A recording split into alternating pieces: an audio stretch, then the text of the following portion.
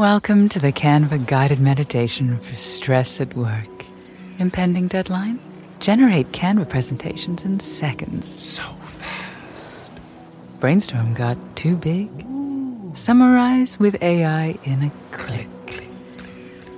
Writer's block? Release with Canva Magic Write. Magical. Stress less and save time at canva.com. Designed for work. Before we start, just a heads up. As you might expect, there's some violence and adult language in here, so if you got kids around, you may want to throw on some headphones first. Thanks.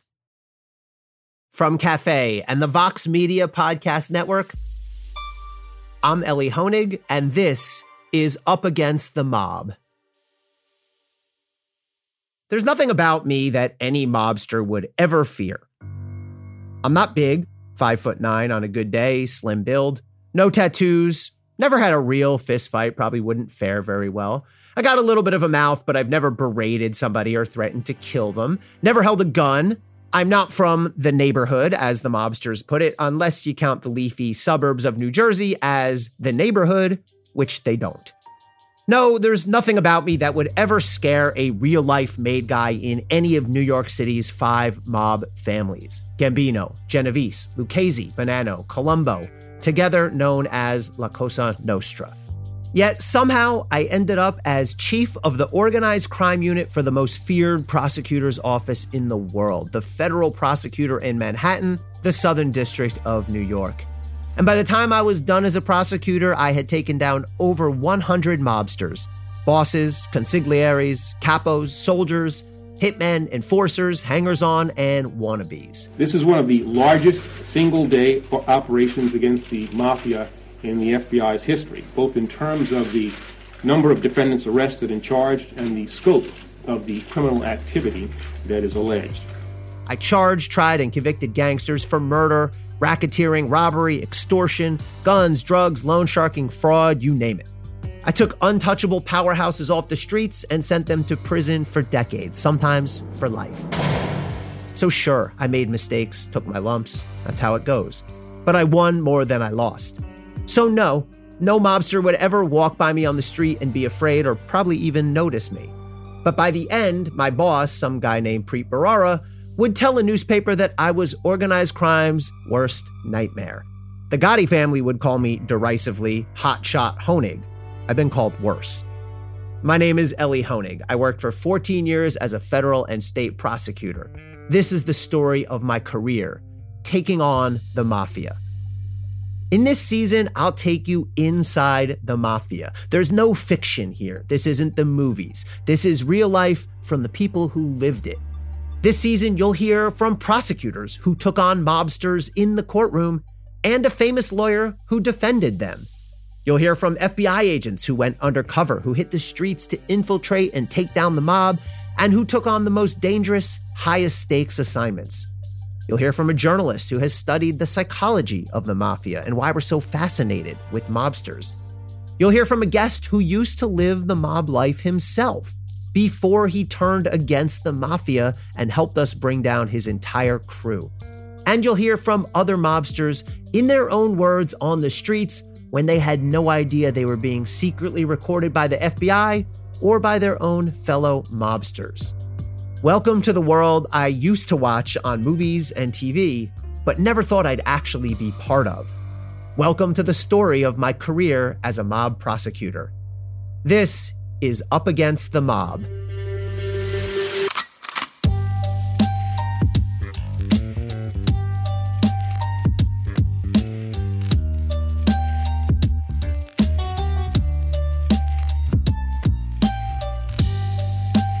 Here's one thing that most movies and TV shows about crime get wrong. In the real world, very few cases are solved by CSI-style laboratory magic, blood spatters, DNA hits, hair fibers, psychological profiling, that kind of thing. That all makes for a nice, tidy half hour on TV, but it's almost never how it works in real life. The true lifeblood of real criminal prosecution, especially against the mob, is the cooperating witness. You already know the nicknames they use in the mob for these guys: rats, snitches, stoolies if you want to go way back in time. Never rat on your friends, and always keep your mouth shut. There's good reason why mobsters hate cooperators so much. Nobody can do as much damage as a cooperating witness can because they live the life themselves. We used to say to juries, sure, we'd love to call nurses and school teachers as witnesses to take you inside the mob, but they can't. Only a real mobster can do that. Over the years, I worked with dozens of cooperating witnesses. I got good at flipping guys. I convinced a lot of them to come over and join Team America. Not all the time, but enough. There are few things as exciting to a mob prosecutor as flipping a new cooperating witness. For me, it was like getting a gift all nicely wrapped up or opening a new pack of baseball cards as a kid. What am I going to get? What's inside here? And the best cooperators could open up a whole new world, take you inside, tell you who's who, who's got what rackets, maybe even who killed who. And if the cooperator was really well positioned and really had the goods, he could bring down an entire crew, an entire wing of a mob family, as you'll see with today's guest, Michael Visconti. I first met Michael when he was right on the cusp, right at a key turning point in his life. He was on the brink of becoming a made guy, formally initiated a full, untouchable member with the Genovese crime family. Now, let's be clear. Despite the theatrical name and the aura of old-school Hollywood movie romance, there's nothing at all glamorous about the Genovese organized crime family. In reality, they're a group of essentially professional criminals, in some instances, killers. Throughout its history, the Genovese family has made untold billions by stealing from good, hardworking citizens, and they've committed dozens upon dozens of murders, sometimes of innocent victims, sometimes of their enemies, sometimes of their own members. And the Genovese family is crafty, ruthless. They play by their own rules, and they're not afraid to break everyone else's. Perhaps the most infamous of the Genovese family's members was Vincenzo Gigante, the Chin, the murderous boss who in the 1990s tried to beat federal charges by pretending to be incompetent and wandering around Manhattan in his pajamas. So Michael Visconti, well, he was a rising superstar, a first-round pick if they held the Mafia draft, an elite prospect. He had it all. He could handle himself on the streets, and he knew how to make money, both on the legit side and the not-so-legit. His mob future was bright. But for the first time in his career, Michael had run into trouble with the law. So it was make or break time for Michael Visconti. Fight the case and take the likely prison sentence, or leave the Genovese family, join Team Fed, and try to save himself. Years after he made that life-changing decision, Michael and I sat down to talk about it like we never have before. Do you remember physically where you and I first met with an FBI agent? Yeah, we met in a diner in New Jersey, and I think we ate, and I don't remember what we ate, but I got to meet you for the first time. Yeah, exactly. It was Top's Diner in Newark, New Jersey, and I always remember when you and John Lariah, the FBI agent, walked in, and the server sort of knew exactly what was going on and tucked us away a little bit in the back. Yeah, I was on every newspaper a couple months prior to that, so I think they knew exactly who I was. Visconti had been charged with extortion in federal court in New Jersey, and he was looking at serious jail time for the first time in his life. He had a big decision to make: cooperate against his fellow Genovese family mobsters, or fight the case and risk major prison time. And that was a very, very, very tough situation for me. And I do remember some of the topics that we talked about. And obviously topic A was Angelo Prisco and my relationship with him. This was the meeting where I first laid out for Visconti the nuts and bolts. If he wanted to cooperate, he'd have to tell me everything he knew about everybody he ever dealt with in the mob. And when I left the diner that day, I called up my supervisor and said, "We've got a monster case right here. We're going to take down an entire wing of the Genovese family." So, you mentioned Angelo Prisco. Tell us who Angelo Prisco was. Angelo was he was my captain on a personal level. He was like a family member to me, actually. You know, that's what he was. He was a very, very respected person in the Genovese crime family. During our investigation, before we arrested anybody and before I ever sat down at that diner with Visconti, the FBI managed to flip an informant inside Prisco's crew. Unknown to the other guys in the crew, Prisco, Visconti, and all the rest, that informant wore a secret recording device for months, during which he captured hours worth of candid, unguarded conversations about crimes and mob life. We ended up playing a bunch of these tapes later for trial juries, which we'll discuss in a bit. Fortunately, I was able to call up an old friend at the SDNY who sent me copies of some of the best of those recordings for this podcast. So now, here's one of those recordings that our informant made where Angelo Prisco talks about his personal view of mob life. Remember, Prisco had no idea that the person he was talking to was secretly wearing a wire for the FBI. And they expect full loyalty. Outside of you being the boss, this life sucks. And it's like a catch-22. If you're the boss, you're going to go to jail. This life ain't cracked up. It ain't what it's cracked up to. This was a common complaint that I'd hear from mobsters. The power is nice, but overall, as Angelo Prisco says here, the life is full of peril. You know, his mentor was Mario Gigante. So he was a very strong guy. He ran the Purple Gang along with Danny Leo in Harlem, and they came up to the ranks together. And they more or less, you know, the Genovese crime family had a lot of smoke and mirrors. What do you mean by that? I mean by the fact that they weren't John Gotti with a Brioni suit on, smacking himself in the head, you know, telling everybody he's the boss.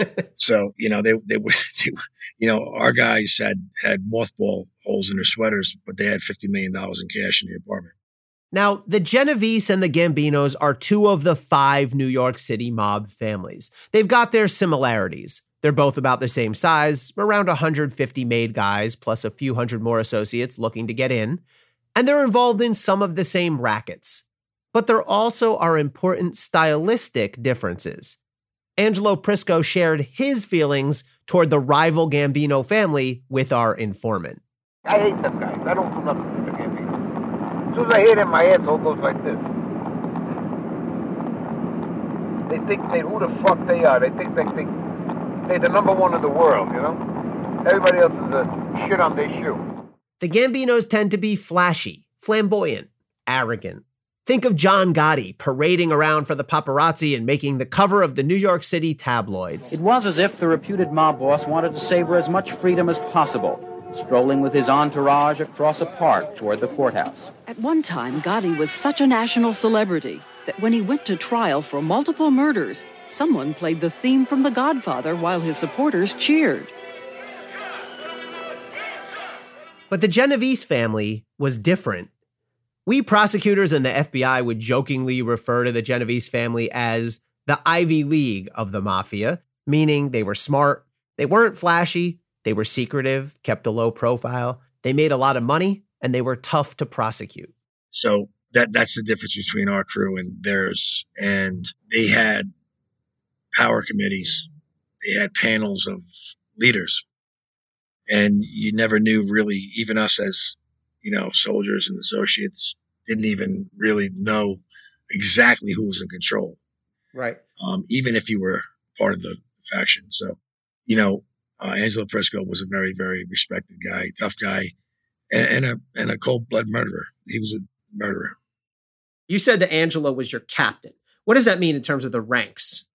Well, he was in charge of an area for them.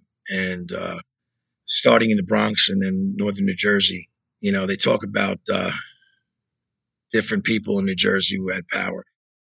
A lot of power always sat in Jersey. I'm talking about from, not the beginning, but the 50s. A lot of the power players were in Jersey, and that's where they were. Focusing on Prisco. So you talked about he was an old school guy, a powerful guy in the Genovese family. And fair to say you were really his right hand. I mean, you were the guy he went to most within the crew. Is that fair to say? Yes. How many guys would you say were the core Angelo Prisco, New Jersey-based crew? Probably 15 or so guys that were really his core guys. And he had some people in Brooklyn and in the Bronx. Yeah, at least 15 strong guys. And you mentioned that Angelo had to stay in New Jersey at this point. Why was that? Because Angelo took a rap in late 90s and pled out to arson and got sentenced to 12 years and was released by the parole board early. Parole is a tricky thing for a mobster like Prisco. It means he's not in jail, but he's still under court supervision and he has to obey certain rules. And if he messes up, he can get thrown right back in. One of Prisco's parole conditions was that he could not leave the physical boundaries of New Jersey. Prisco talked to our informant about his frustration at being limited while on parole. I got 3 years parole again. They put you back to day one. I don't know how they work with the state, you know?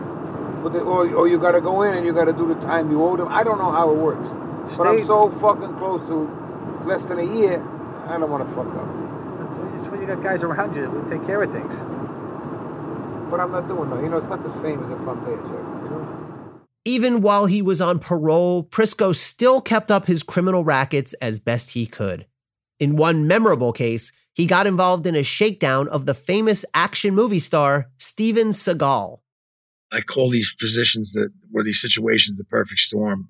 We got reached out to by Bobby DeBrino, who was in the movie business and ex-police officer and cousin of Angelo Prisco's, and he was in L.A.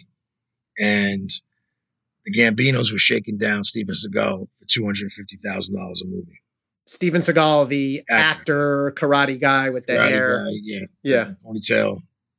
Yeah, him. And the Gambino family is shaking Steven Seagal down. To put it into civilian terminology, they were asking for money on movies that he made. So that was happening.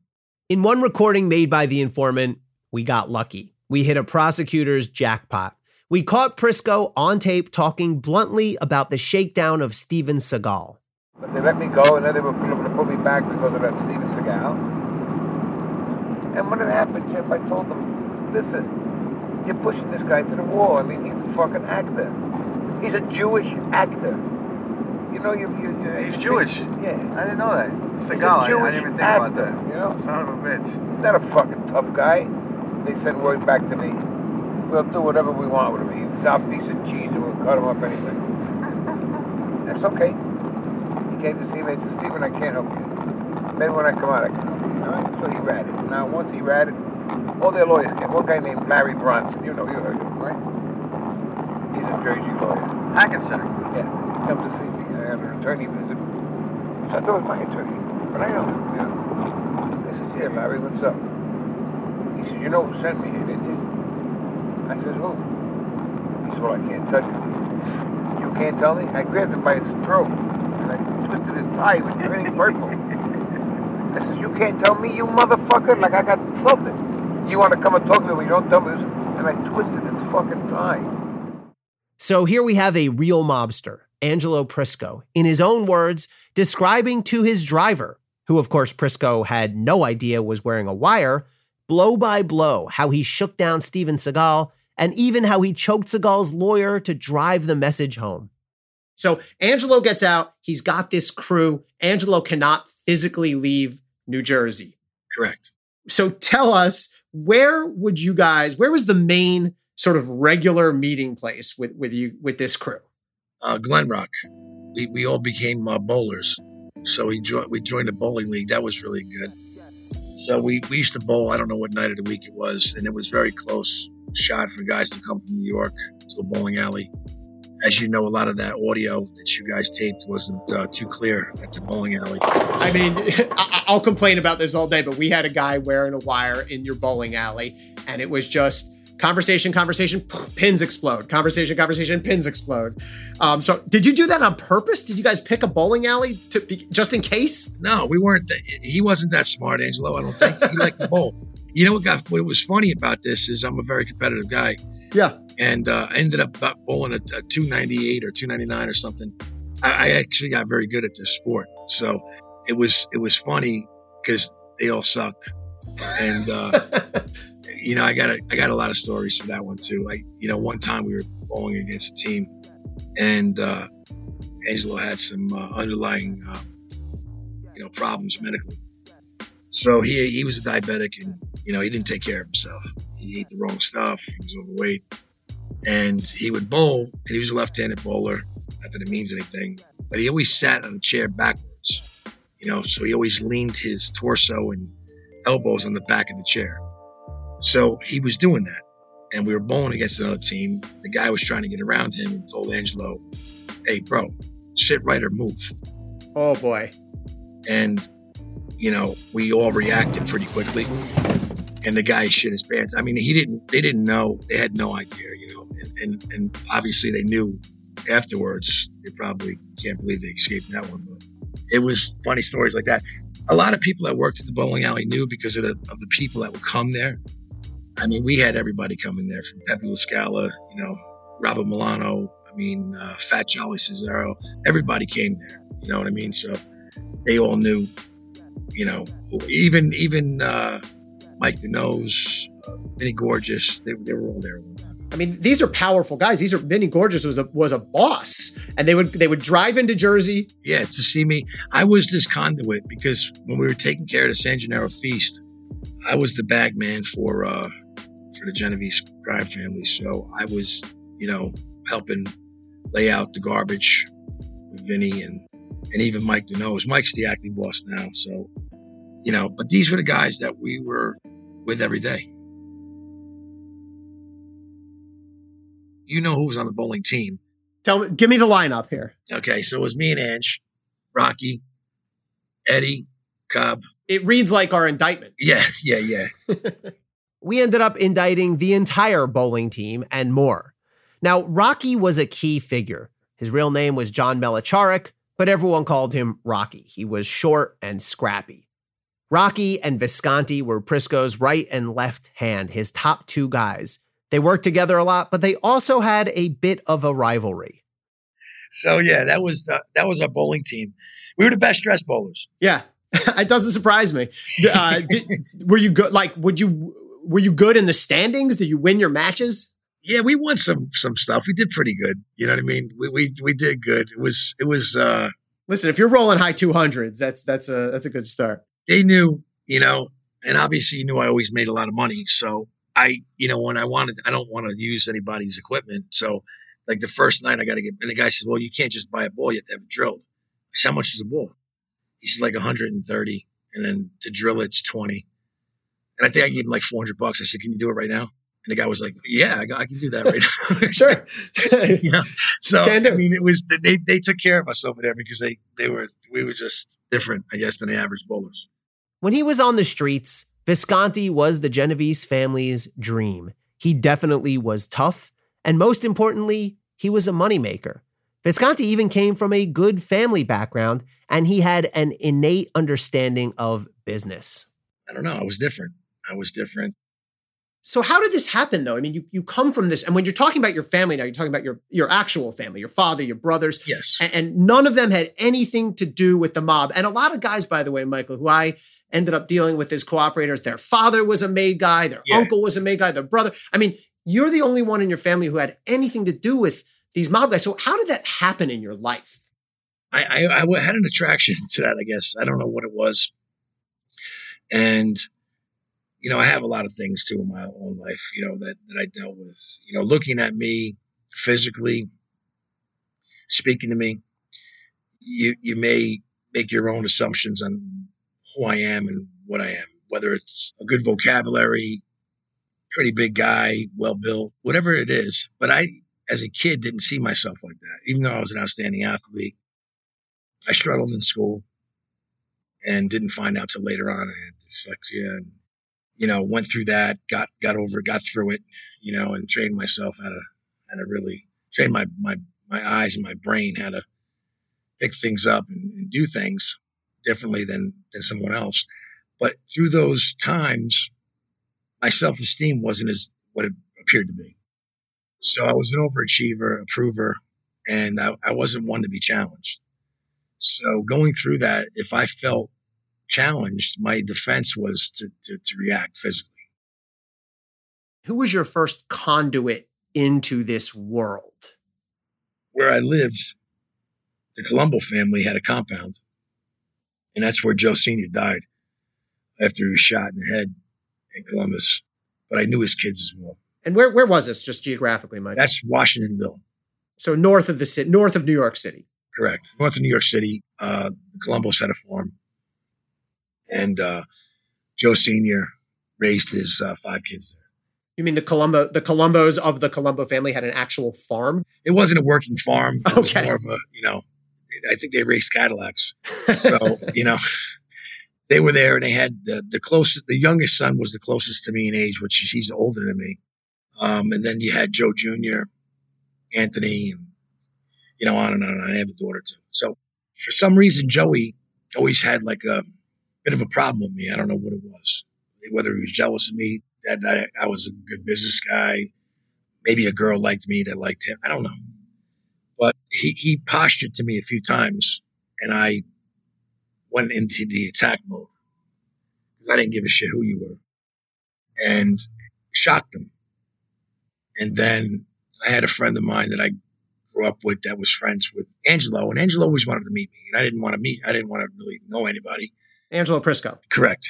So finally I went down there to put it on record that I threatened to beat the shit out of Joey Colombo Jr. And, Angelo says, did you put hands on him? I said, no.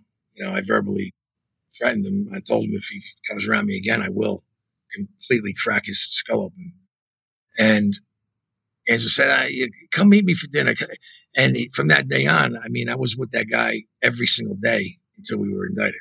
So just to be clear, so you basically threatened to hurt the son of a very powerful member of the Colombo family. You knew enough that you had to go get some protection. And so you went and laid this out in front of Angelo. And that's how you ended up around or on record with Angelo Prisco. Yes. What was the relationship like between you and Angelo? And he was, I'm guessing 20 years older than you, 15, 20 years older than you.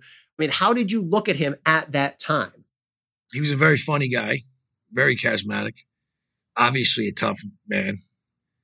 And I just, it happens in life. You really hit it off with somebody to the point where if Angelo introduced me to somebody that wasn't in the family, he would say, this is my son. He always introduced me as his kid or his boy or his guy, but it was always my son. You're the son I never had, and all this other stuff.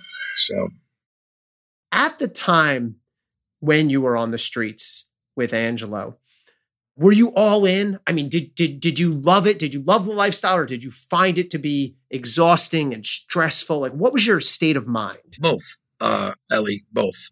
Yes, I loved it. I loved all of it. I loved the whole meeting with the guys, laughing, not waiting on line, parking on sidewalks, all that shit. You just, if you look at the old tapes of Donnie Brasco and Joe Pistone, will tell you, he even fell into it. That's a trained FBI agent. He fell into the same.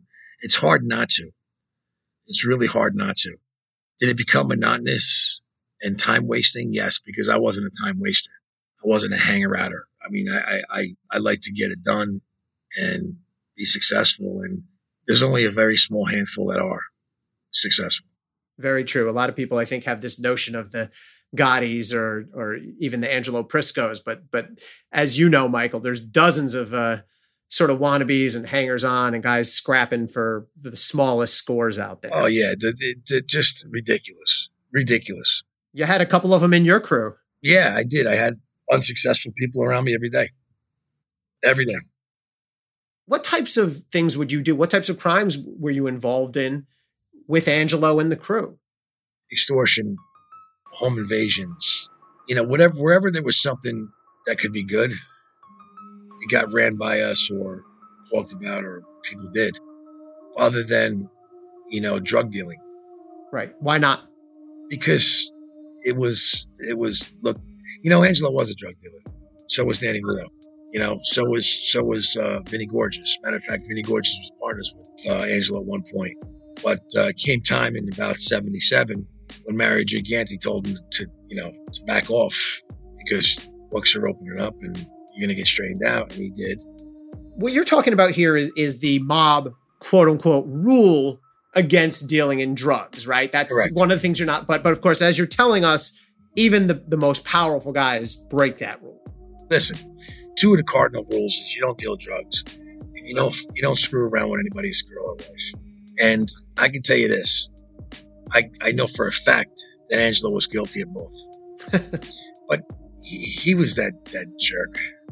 You just don't do that. And what it does and why the rule was set, and it was set back probably by, Charlie Luciano, it just causes too much animosity and problems. This is dating back. And let me tell you something. Our forefathers were drug dealers. I mean, Charlie Luciano was a pimp. The drug of the time was alcohol. Of course, he did that. Vito Genovese was one of the biggest heroin dealers in the world. You know what I mean? This is what he did.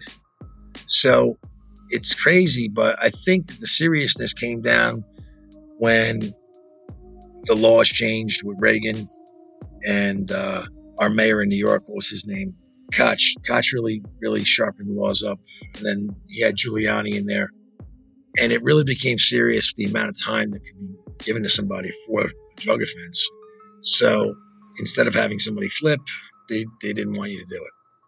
Yeah, so it was bad business. And I will tell you, Michael, I had other cases against other families where we would charge a guy with 8 crimes, and the 8th most significant crime was dealing in drugs, low quantity, and they would not want to plead to that. They'd be willing to plead to the higher stuff, but not the drug crime because they didn't want to admit it. But as you say, it's total hypocrisy. It is hypocrisy. Let me ask you a little bit. You mentioned extortions. I mean, how does that work, basically? What kind of people was the Genovese family involved in shaking down? Oh, my God. Could be anything. It could be if there was construction, it was construction. If it was garbage, it was garbage. If it was obviously the lighting contract for the feasts was all controlled. That's the first thing that you got arrested for, shaking down a lighting contractor. Correct. The real way guys get shaken down by the mob is not necessarily somebody walking into the corner store saying, I want a bag of cash or I'll break your knees. You phrase it as a business proposition, right? Where we're going to be partners. Exactly. That's exactly right. It's basically, that's it. It's I'll call it paying a toll. If you're going to come across our road, you're going to pay. It's a mob tax. Yes, it's a tax. And Michael, you mentioned home invasions. Now, obviously you guys weren't sending people to break into random homes. Who was the crew targeting for those kinds of home invasions?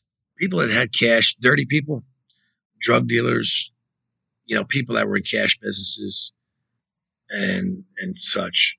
Here's a secret recording that our informant made of Michael Visconti back when Visconti was still on the streets, before he got arrested and decided to flip, talking about one of those robberies. And he's always got 30, 40 pounds there. He's got 50, 100,000 cash. He's got bottles and bottles and bottles of pills.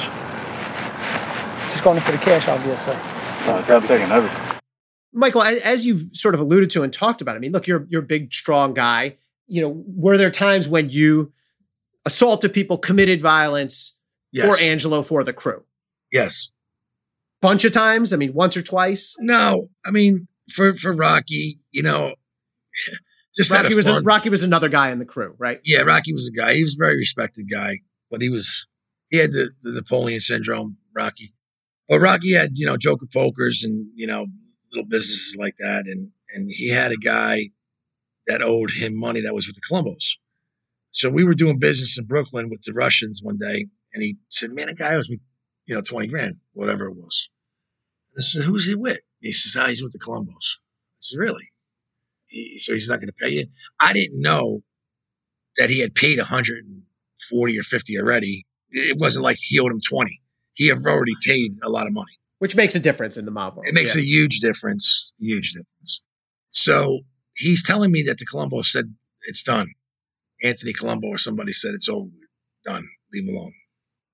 But he didn't tell me the other part that he had already paid 130 or 40,000. So I said, where is he? He said he's got a furniture store right around the corner in Brooklyn. I said, well, go over there. So he came out and he started with the Colombo shit. And I open-handedly knocked him into a bank window and knocked him down. But when I did it, I swung kind of wide with my open hand and I hit Rocky's nose and broke it. and there was blood all over the sidewalk. So I hit Rocky and hit him. That was the funny story. But yeah, stuff like that. Yeah, absolutely. I had no problem, doing that. You had no problem, like you said, with an assault, an act of violence. No.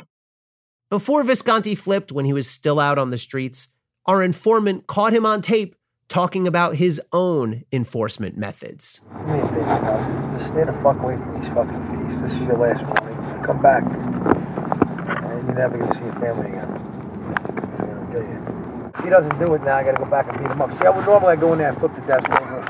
You know what I mean? I swear to God. Angelo Prisco, we prosecutors ended up trying convicting Angelo for a murder that happened many years before you were ever involved. It was a 1992 murder that you were not involved in. But Angelo, we proved to a jury, was a killer, was capable of giving an order to murder. If Angelo had asked you to, had instructed you to kill somebody, would you have done it? Yes. You would have? Yep. No hesitation? No. Why? Looking back, why? Now I can look back and say why in that time frame, because I was in a different state of mind. Listen, if you're raised with sheep, you're a sheep. If you're raised with bulls, you're a bull. When you start hanging around with jerk-offs, okay, you start losing your sense of all senses. So your morals are the first thing that goes, and it's hard to hold on to them. And I said it at sentencing. I'm the same physical human being. I'm the same physical person, Your Honor. I said, but I found my morals that I lost, and it's the truth. If Angelo Prisco, if somebody came up to me today and asked me to punch somebody in the face, I'd laugh at them. If it came to my children being hurt, I'd act like any other father. Of course. But in that state of mind, the question that you asked me then, yes, I would have. I think that's a really honest answer. Yeah. Yes, and it's multiple reasons, Ellie. Multiple reasons. You got to understand something. There's a good chance you could get killed if you say no. Right. According to mob protocols, right? 100%.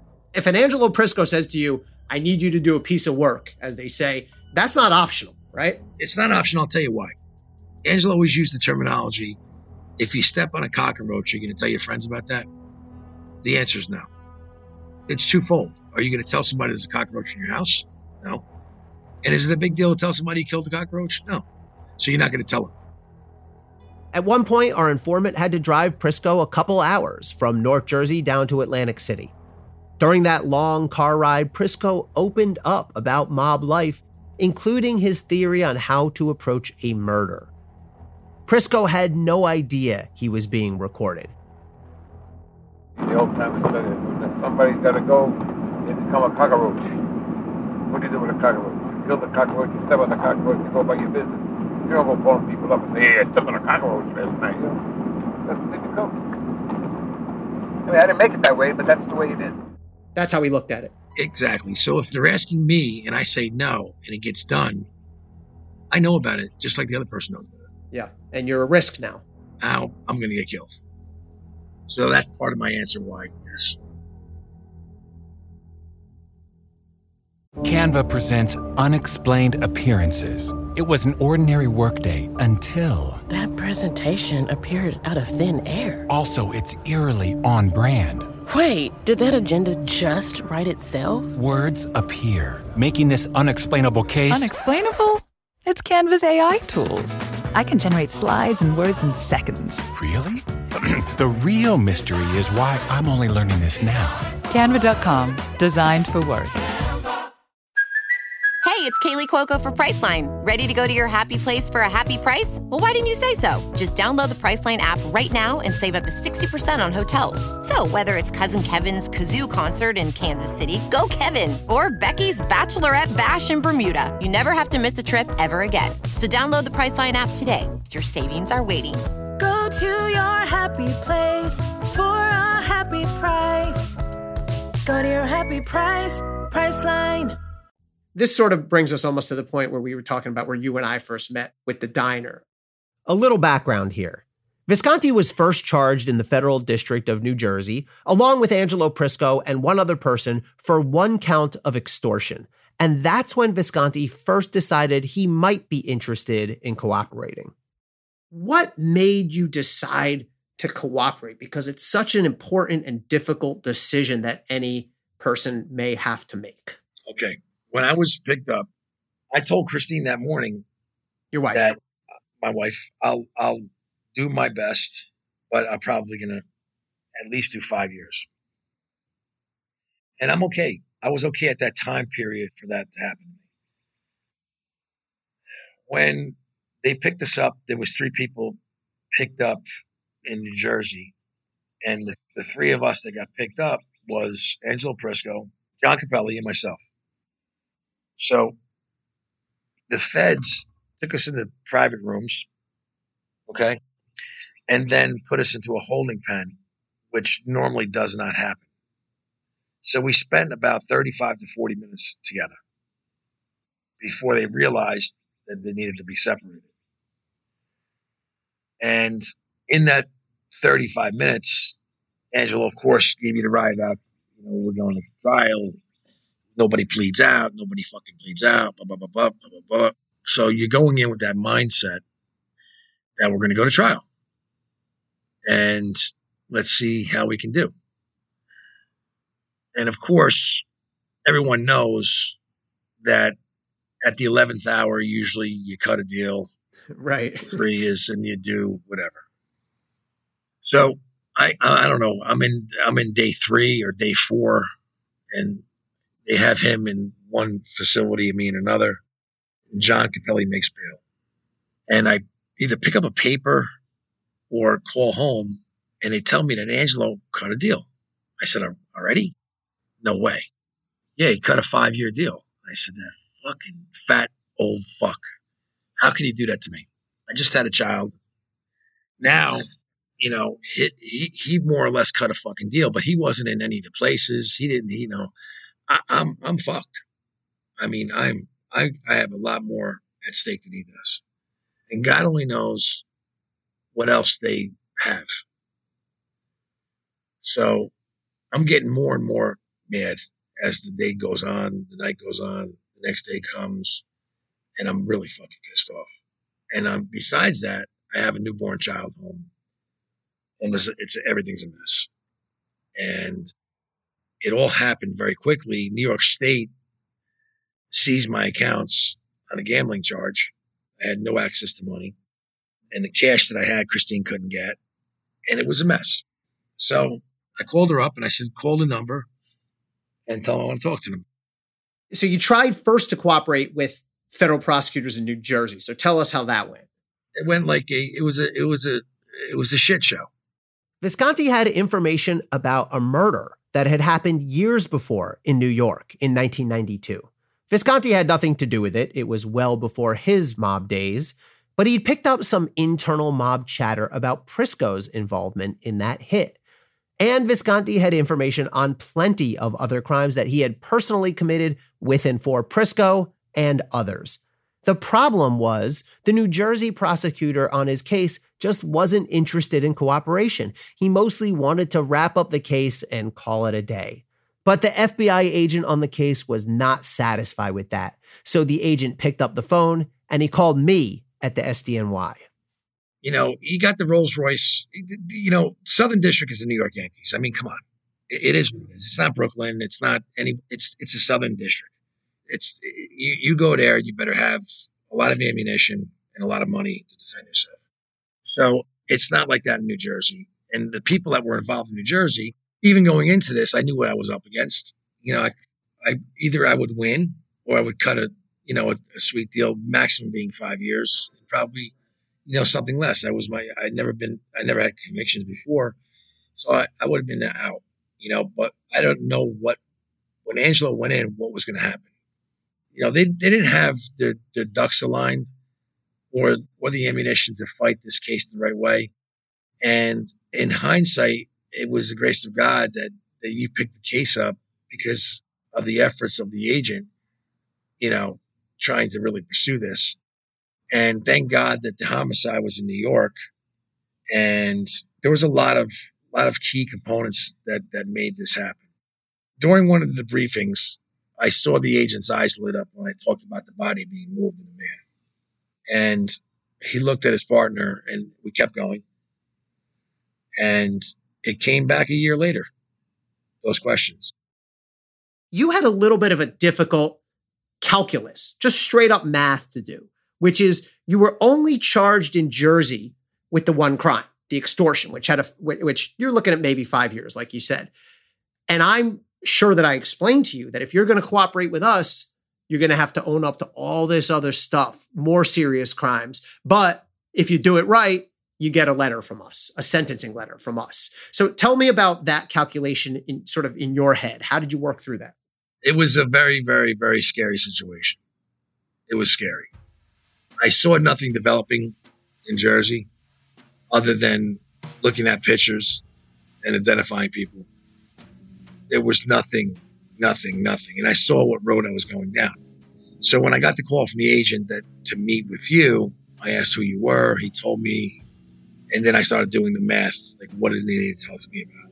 And I knew at that point, but really what saved the day, you told me, look, it's this, and this. I know how they are there. I have respect for them. They are the federal government. But you're going down a road with a dead end. And I'm not promising anything, but, here's where we are. And I was going through a lot of emotions, obviously, because I loved some of the people that I was involved with. But I had to make a choice, and I had to make it quickly. And, it was torturous. It was really, really torturous. So it's almost hard to put into words the emotions and feelings that I went through, along with my family. So, it was tough. And I had, when you make a decision like that in life, I don't care what anybody says from the witness side. It's a scary, scary thing, but you have to commit to come clean. Because if you don't, you and I both know what happens. These witnesses may not know that, but me sitting in that room, that 7-inch wall, quiet room, I called it the safe that we would go into, and we would talk. I don't know who else you're talking to. And for those that are listening, believe me, you're not the only one they're talking to. So either come clean or go home, or go to jail. As a person sitting there, a part of them don't believe it. Either you're going to do it or you're not. It's almost like, either you're going to jump in the pool or you're not going to jump in the pool. That's it. Right. You don't want to get caught halfway. No, it's a waste of time. And one of the things I explained to you and other cooperators is exactly what you said. If we're gonna play games here, don't bother, because we're gonna know a lot more other things. Eventually, we at the Southern District of New York used Visconti's information to do a major indictment. We took down Angelo Prisco, Rocky, and the whole crew. The day we went out and made these arrests and brought these guys in, how did you feel about that day, knowing that guys who you used to be friends with, spend your days with, your nights with, were now arrested, indicted in the SDNY, in large part because of your information? How do I feel? I felt like shit in the beginning because I did. I just did. If they're listening or not listening, the fear of me talking made them plead out. Okay. And you and I both know that, but when it came to Angelo Prisco and what I felt he did to me, I don't regret any of that bullshit, because I'm not going to ever let anybody take advantage of me or my family. So this is, eat or be eaten, and they got eaten. I didn't. You testified at 2 different trials where I was the lead prosecutor in the Southern District of New York. The first was a sort of minor player, Angelo Nicosia. You know I wanted to kill him, right? No. What do you mean? Literally? Literally. Do tell. Okay. So he's a punk, Zip, and the terminology Zip is a guinea from Italy. So he was an asshole, and it's pretty ironic. I'll get into it after this. But he was a crybaby jerk that knew Nikki from the docks. And always had a problem. Always, this guy owes me money. This guy, and always wanted to be a tough guy. And we were out one afternoon for something with Rocky, and I said something to him, and he literally almost got in my face. Oh, yes, I do remember this. So I took a fork and I was going to put it in his neck, and Rocky got between us. And I told Rocky, I that day told him, I said, I'm going to kill him. So just understand he's going to die. That's how you did tell us this. That's right. Yes. So he was going to die. No doubt about it. I was going to fucking kill him. And everybody got busted. Angelo told me to back off. I told Angelo no. And he goes, do what you got to do. And that was it. Rocky tried to be the mediator in the situation because he was earning money off of Angelo, collecting these little debts in Little Italy and shit like that. And that was the reason why he wanted to save him.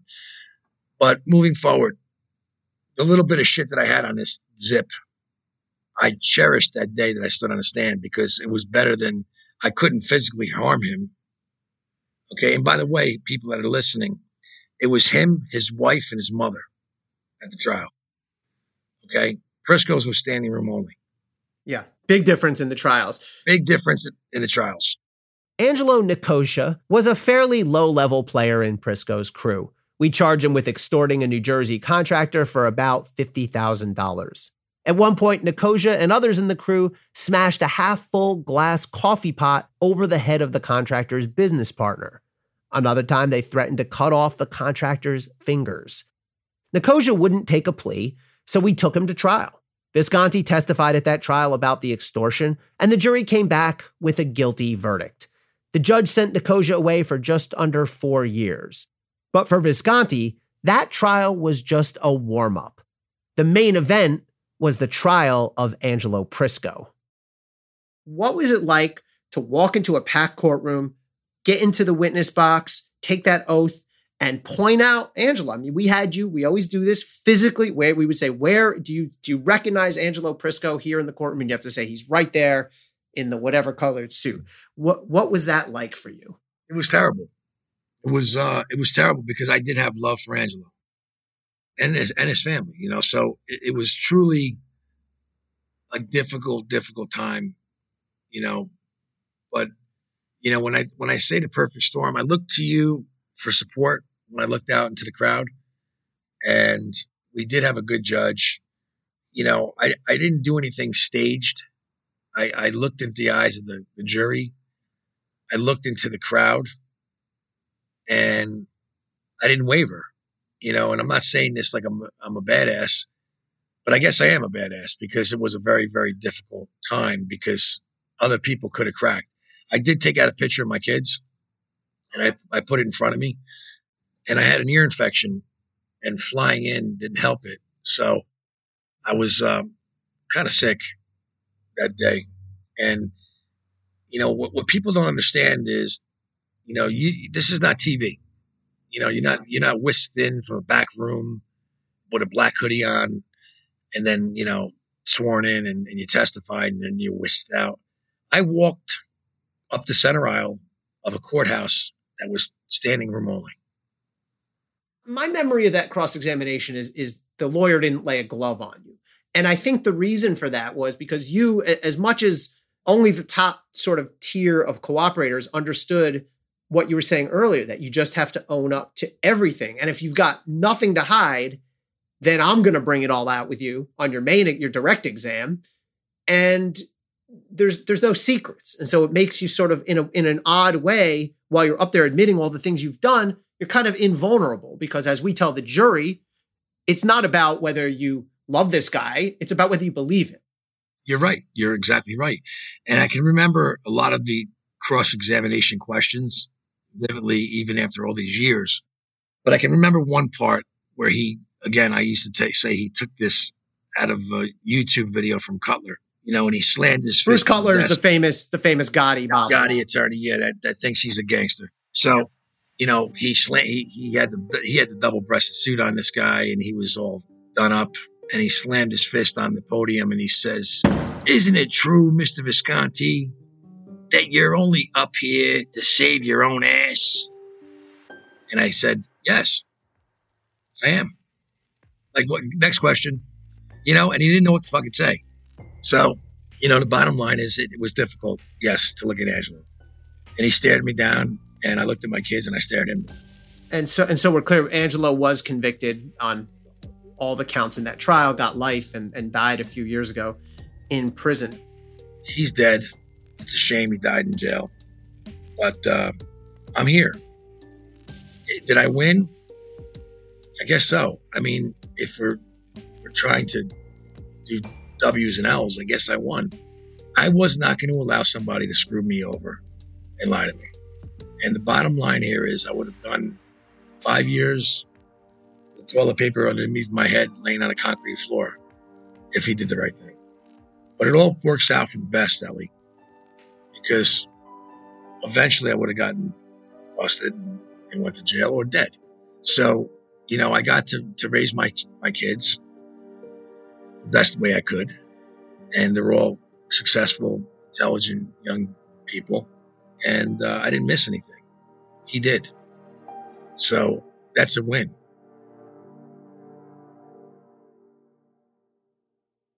Now, after Visconti testified, he came to a moment of truth, his sentencing. And that sentencing was held back in New Jersey because of the procedural way these cases go. Tell me what you remember about that day and your sentencing. And I mean, how nervous were you? You were looking at, we had written you a very strong, what we call a 5K letter, a cooperator letter to the judge. But look, you could have gotten sentenced to a long time right there that day. How did that feel that day? Up until the reading of the sentencing, I was really, really scared, because at that point you're going to jail as a witness. So you're going to do your time in confinement. It's a really, really tough thing. There was quite a few people there. There was some sentencing before mine that didn't go so well, and Ellie had a staff from New York, and the agents were there. Some of my family members, my wife, and we were all nervous. It made it easier. It made it much easier. It was a comforting feeling, although it was scary. I'm not going to say it wasn't, but it was a comforting feeling. And people that are listening to this podcast, listen to me. I'm not saying I'm the greatest thing in the world, but I do have a great memory, and I'm not rattled too easily. And when you're prepped by people as good as Ellie and Lisa, I was ready for battle. Lisa Zornberg was another SDNY prosecutor. She was my partner in this trial and many others.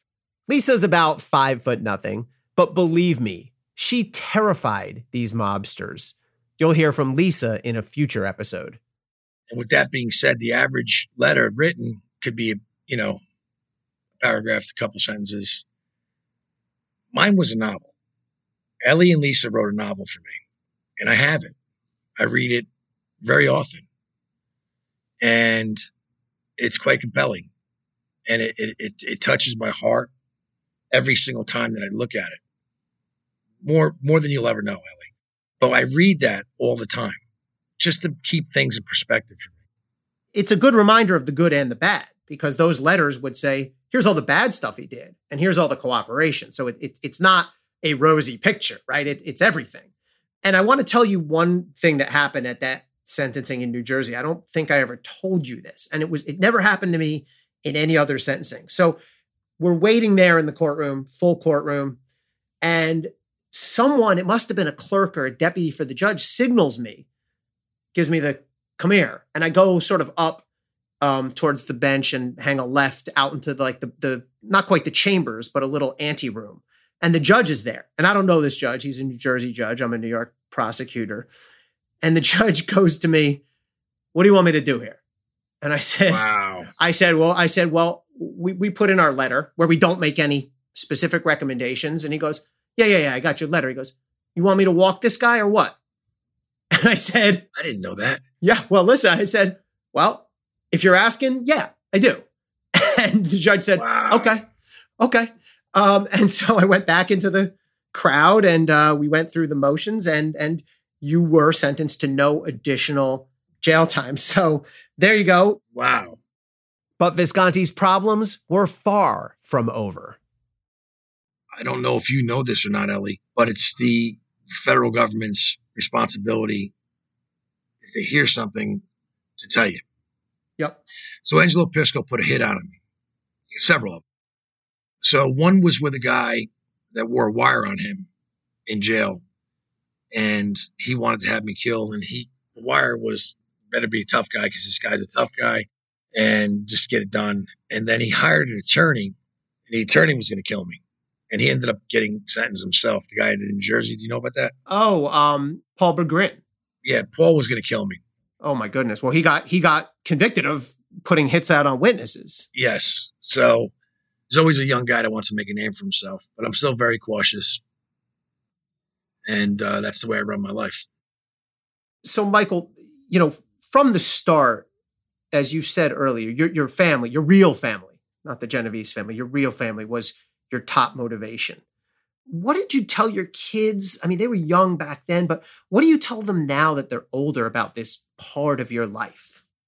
That's a tough one. The youngest one really doesn't know much. The older one knows everything. And my middle one has seen stuff, Googling, and, I guess I still look like a gangster, I guess. I don't know.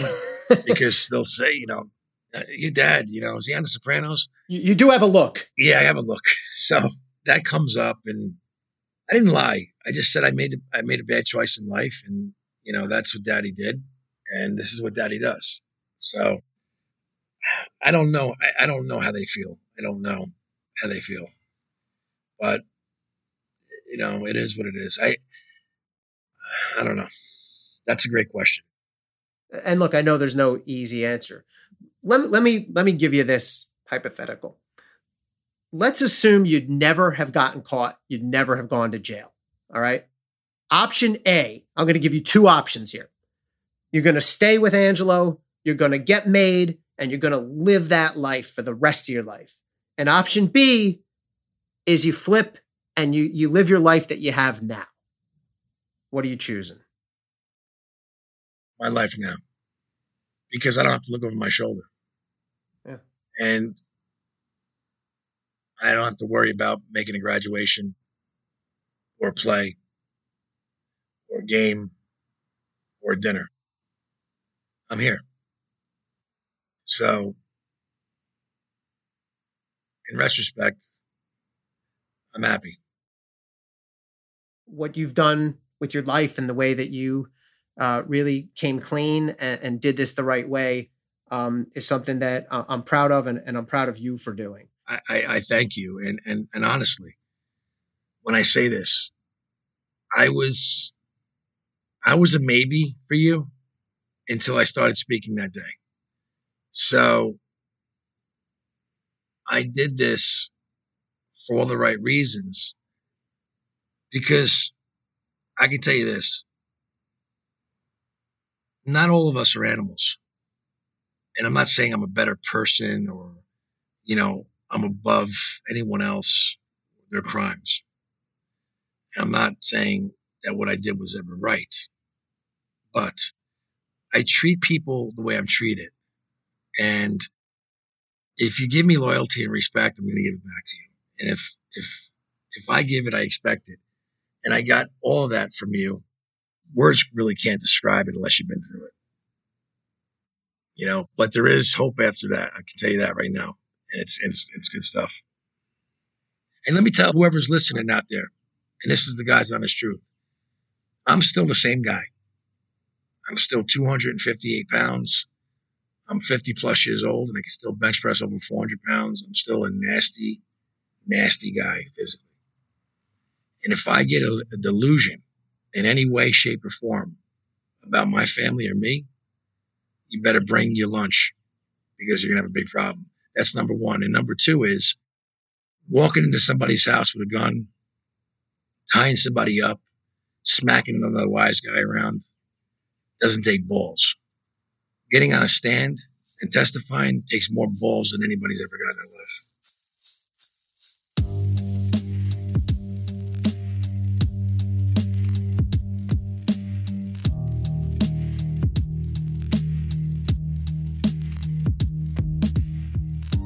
It was remarkable to catch up with Visconti.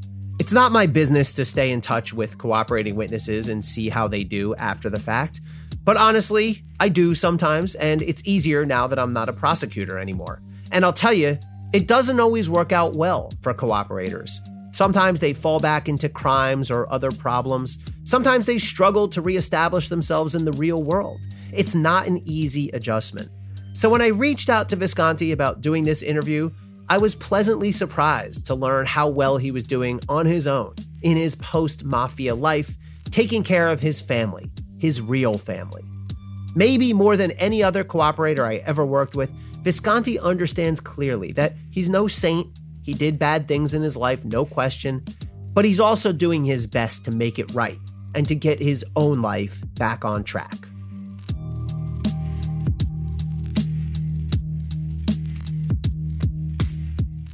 On the next episode of Up Against the Mob, we'll speak with famed mafia defense attorney Murray Richman.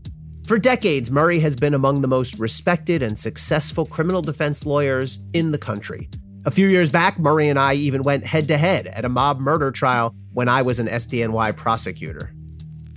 For a behind-the-scenes look at each episode of Up Against the Mob, become a member of Cafe Insider and catch me in conversation with Safina Meklai, who was a co-host of mine on the Third Degree podcast. You can do that at cafe.com/insider. And for a limited time, get 50% off the annual membership price with the special code MOB. That's special code MOB, MOB, and you can do that at cafe.com/insider.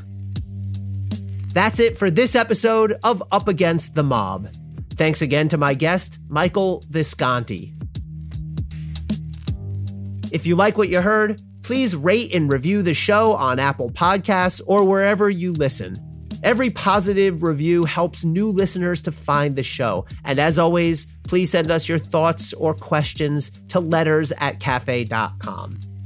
Up Against the Mob is presented by Cafe and the Vox Media Podcast Network. I'm your host, Ellie Honig. The executive producer is Tamara Sepper. The senior producer is Adam Waller. The technical director is David Tadashur. Music is by Nat Wiener.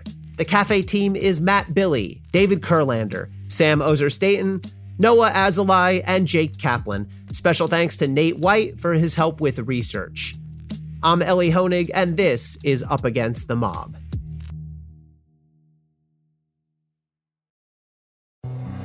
Hi, I'm Ben. I suffer from a condition called writer's block. It strikes when I'm at work. That's why I choose Canva Magic Write. It works fast, generating text in seconds, thanks to AI. Common side effects include increased productivity, compliments from coworkers, feelings of satisfaction. Now I can say bye-bye to writer's block. Ask your boss if Canva Magic Write is right for you at canva.com, designed for work.